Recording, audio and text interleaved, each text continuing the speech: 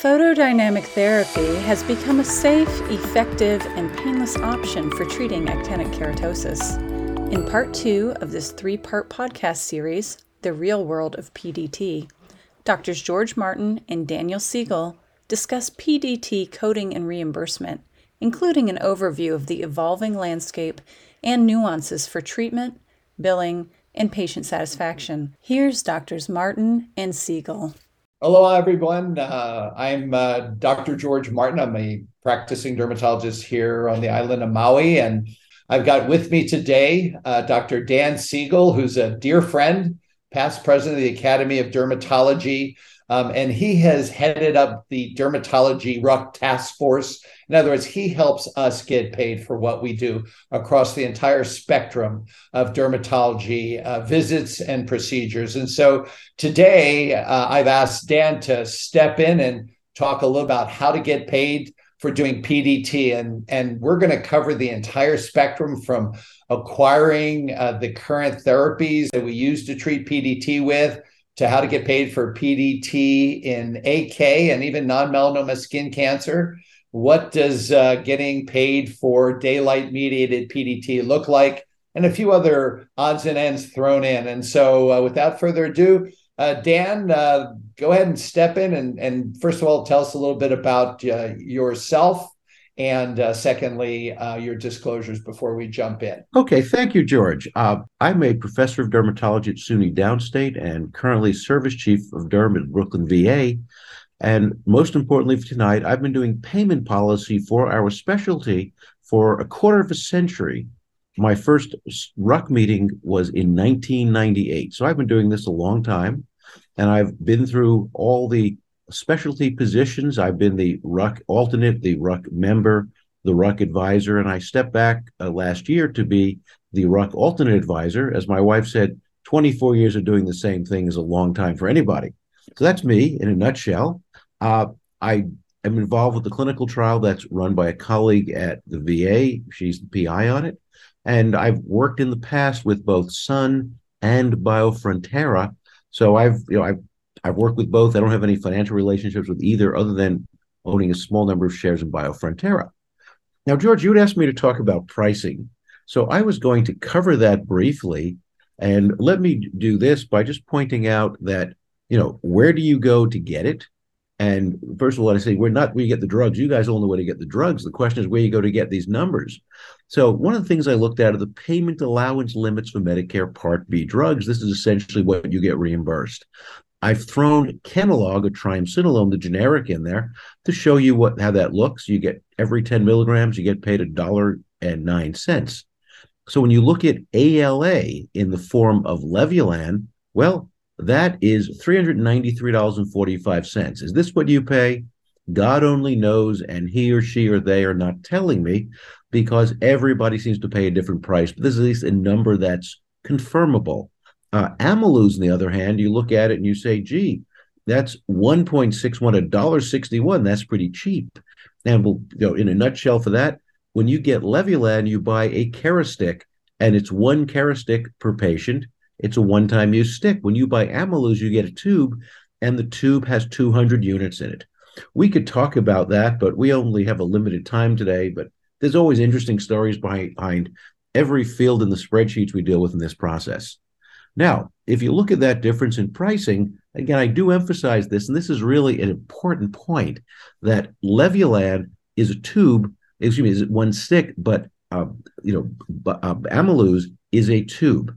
And that tube has 200 units. When people first began using Ameluz, they would call me up and grumble that they're only getting paid, they paid, few hundred dollars, but they're getting paid a couple of bucks. As well, how many units did you bill for? There's some confusion over there. The company had a choice of what to take, and they, I think, made a good decision with the individual units because you can spread the tube over multiple patients. If you're a user, you know what the items are like, but if you're not a user, the Kerastick, once you activate, you've got to use it on one patient. The tube itself is an intimate contact with the patient, and you can't use it over multiple patients. On the other hand, the Biofrontera product, Ameluz, is a tube, and you can squeeze out as much as you need, and you can do a whole lot of lips or ears, or if you want to treat other localized areas, you can do that And there's some other benefits to that too. Now, versatility, again, we just mentioned, multiple uses out of the Ameluz tube, and you report the number of units used. The important thing here, if you're spreading it among more than one patient or more than one day, is don't bill more than 200 units per tube. That's the number that are in there. And, one tube per area when you're treating large areas like a scalp or a face, but lots of lips and ears from one tube. And again, Levulan's a single patient packaging, one stick per area typically, not shareable among users. It's a one and done. Now, coding. Let me give you a bit of history, and this is actually a fascinating history. And in February 2001, the CPT panel issued a code for photodynamic therapy. That code was put forward by the company at the time, DUSA. The Academy was not involved in that because the Academy was told that the company had marketing people to handle it. And that is, again, is another story that we could take a few hours to tell. But in any event, in April that year, the AMA RUC reviewed it based on a survey of users. And at the time, DUSA had licensed the marketing to this third party that also did the CPT code creation. That's 96567, that the verbiage was photodynamic therapy by external application of light to destroy premalignant and or malignant lesions of the skin and adjacent mucosa by activation of photosensitive drugs each phototherapy exposure session. Now, there's some ambiguity to that, and it's not a great code. It covers everything. In the rest of what we do as derms, you get paid less for benign, more for malignant. This didn't really break that out. And again, combining benign and malignant to a one-size-fits-all does not help parsing fair pay as techniques have evolved. Now, each phototherapy exposure session, what's a session?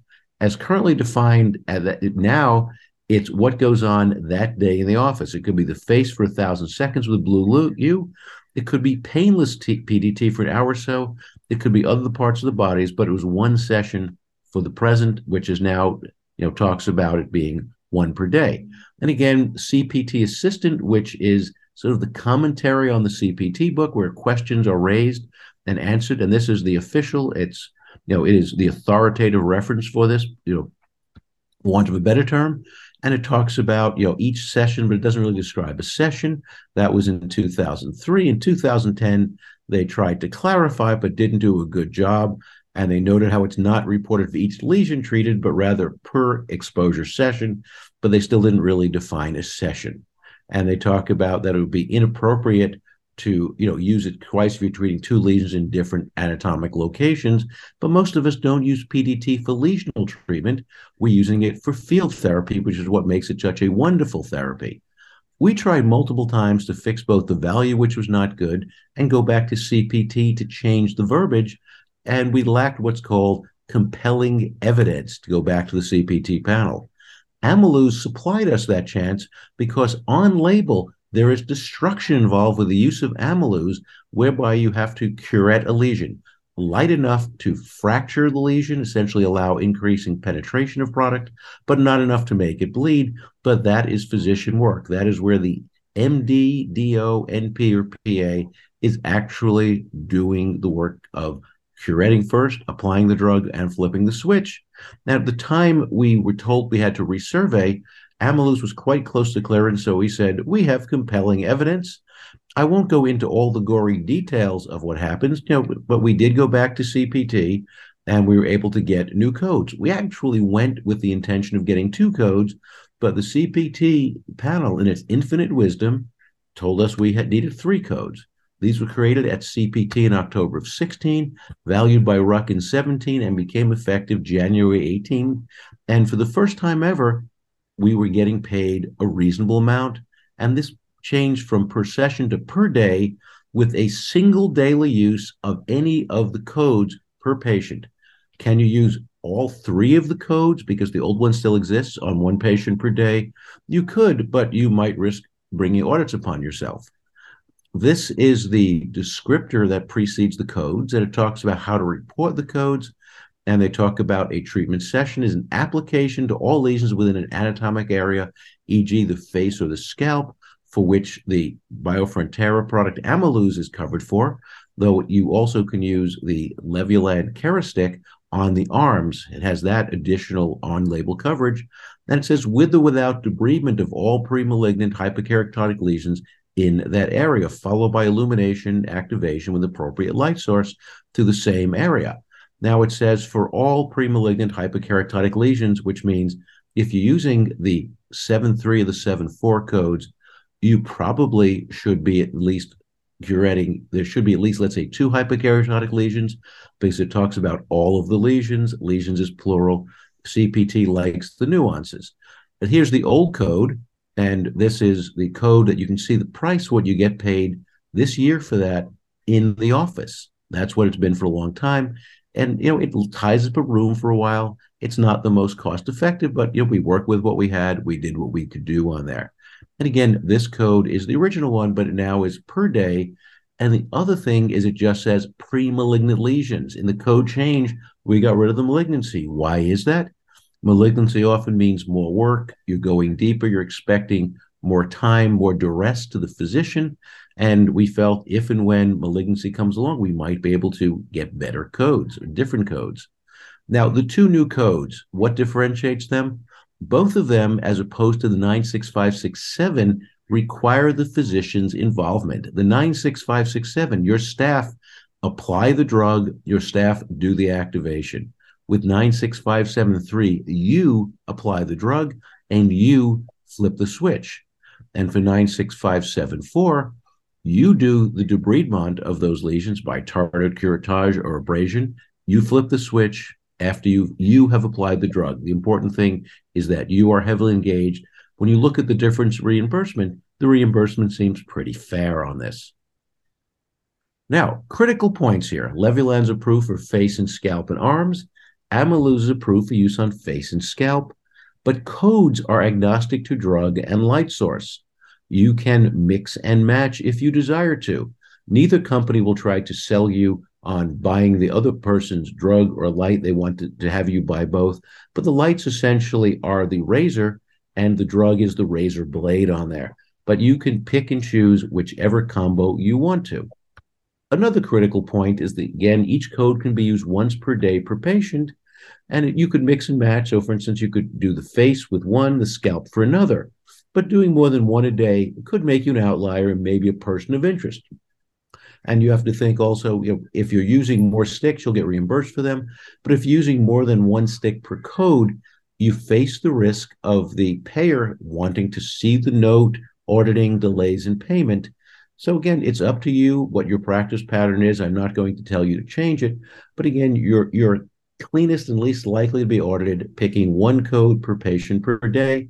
And the flip side is many patients don't want to do a whole lot more, because you make them miserable if they get your standard reaction that you get and they're all swollen. Sometimes they even get, achy, feverish the next day. So I tend to stick to one anatomic area. Each code can be used once per day per patient is critical. And we talked about, I guess that was a dupe on there. So let's shine a light on daylight PDT. This has become very popular in Europe, but it's not been cleared for such use in the USA. But in essence, it's like you would otherwise do PDT. You prep the patient and apply the drug, you incubate, then you apply chemical, not a mineral sunscreen, because you want light to activate it, and you go outdoors. If you do this, you could try to get the J code covered, but the red flag here is that if you haven't billed one of the 965 codes, one of the 3, it's probably going to bounce, because what are you doing with it if you didn't activate it? So right now, daylight PDT will possibly be a money loser for you. If the patient's not actually paying, you may be left holding the bag for the drug. How I did this when I was still in private practice, I love painless PDT, which was invented by George Martin. I prep the skin. I'd apply, the days we only had Levulan, I just put that on, have them sit under the blue U for an hour, and the tough folks can augment that with daylight time afterward. And I would tell them that if you go out in the sun afterward the next day, instead of just being red and a little swollen, you could be swollen like a pumpkin that's been sandblasted. But when it all heals, you're going to look wonderful. A lot of hand holding, but it really was worthwhile. And if you want to do daylight or a mix, the important thing is probably to do an activation. You could do, as I would do, activate in the office for the on-label time and send them out into the sun to finish off. Or you could have them go out in the sun for a while and come back to finish off under the light. Regardless of which way you choose to do it, if you've put them under the light for the on-label time for the given light source, you can bill the appropriate PDT code and get paid for both the drug and the treatment. Now, I'd like to talk about non-melanoma skin cancer treatment. This is another thing that's popular in Europe, but it's not yet approved in the USA, but it does work well. There are trials that are ongoing, and you can try using malignant destruction codes with the J code if you want to, but it is highly unlikely the J code will be covered. There's an expectation when you bill the J code for either Levulan or for Ameluz that you'll do one of the photodynamic therapy destruction codes that are there, but the malignant destruction codes usually don't work. Some private payers may pay you, Medicare will not. Or you could use the malignant destruction codes and just generously on your own expense throw in the ALA, which at first thought, if you remember the prices from the early slides, you think, ooh, that's a lot of money to give away. That's more than they pay me for the destruction. But there are circumstances that might work. And again, sometimes the patient might pay you out of pocket if you're in certain parts of the country, but I wouldn't bet the farm on that. So let's talk about these. When I talk about malignant destruction, these are the codes, the 17260 to the 17286, three families of codes, and all based on different anatomic areas. So what's interesting here is that this is one case where I would say I would prefer the red light over the blue light because the red light penetrates deeper than the blue light. So you really want the red light source because your cancers are going to be deeper than an AK typically is. So Levulan, one stick, one patient. So if the patient has a few small, basal cells in the same area, that's still a lot of money. 3 basal cells, usually $120 a piece of product for those 3 basal cells, and you may not get paid a lot more than your cost. On the other hand, with Ameluz, you use just what is needed. So since the current codes only cover pre-malignancy, the destruction codes would be my preferred choice, and I proceed treatment with curettage to disrupt the surface. And again, I would occlude, in this case, I wouldn't do instant, but I would occlude probably for 1 to 2 hours and then activate. But what's real nice, if you've got an area of the back where you have 4, 5, 6 basals, we all have these patients who spend too much time out, working outdoors without a shirt or spending too much time at the beach. So you've got, all of these few dozen in one field. How would you report it? Well, when someone comes up with a question, the first thing I do is I think of MUEs. And MUEs stand for Medicare NCCI Medically Unlikely Edits, which is a polite term. Originally, they were called medically unbelievable edits because sometimes people build volumes of procedures that weren't believable. And if you look at the malignant destruction codes, the number that you can get paid to do in a given day are pretty darn high. And this is what is allowed. This is the one that if you stay below these, you stay below the audit number. I am not encouraging you to go out and bill 7, 14, 20, 23, 50 basal cells in a day. I think if you build that under any technique, someone's going to want to look at your charts and talk to the patient, and that person may carry a badge. But if you've got a few in the same area and you've done some curettage, you've applied drug, you let them incubate and treat, bill what you've done, or as my mentor in the RUC process, David McCaffrey, used to say, document what you did, do what you document, and report that which was medically necessary. And if you've destroyed 7, 8, 9 basal cells on the back, so be it. Report them. Now, that, of course, just goes down to, thinking about this, thinking about being realistic. Don't change your practice pattern, decide that you're going to, do this in everybody. It's not a time saver. It just could be a way to save from scars, get better outcomes, maybe get better cure rates. But as Molly Ivins once wrote, pigs get fat and hogs get slaughtered. Now, E&M services. If a day that you see a patient and you provide PDT to that patient, and again, if you're counseling the patient, you obviously talk to them before you do it. You mark lesions, and if you're doing lesional treatment, but your staff apply it and activate the light, then you'll use the 96567. And since there is no physician work in that code, you can bill an E&M for your services that day.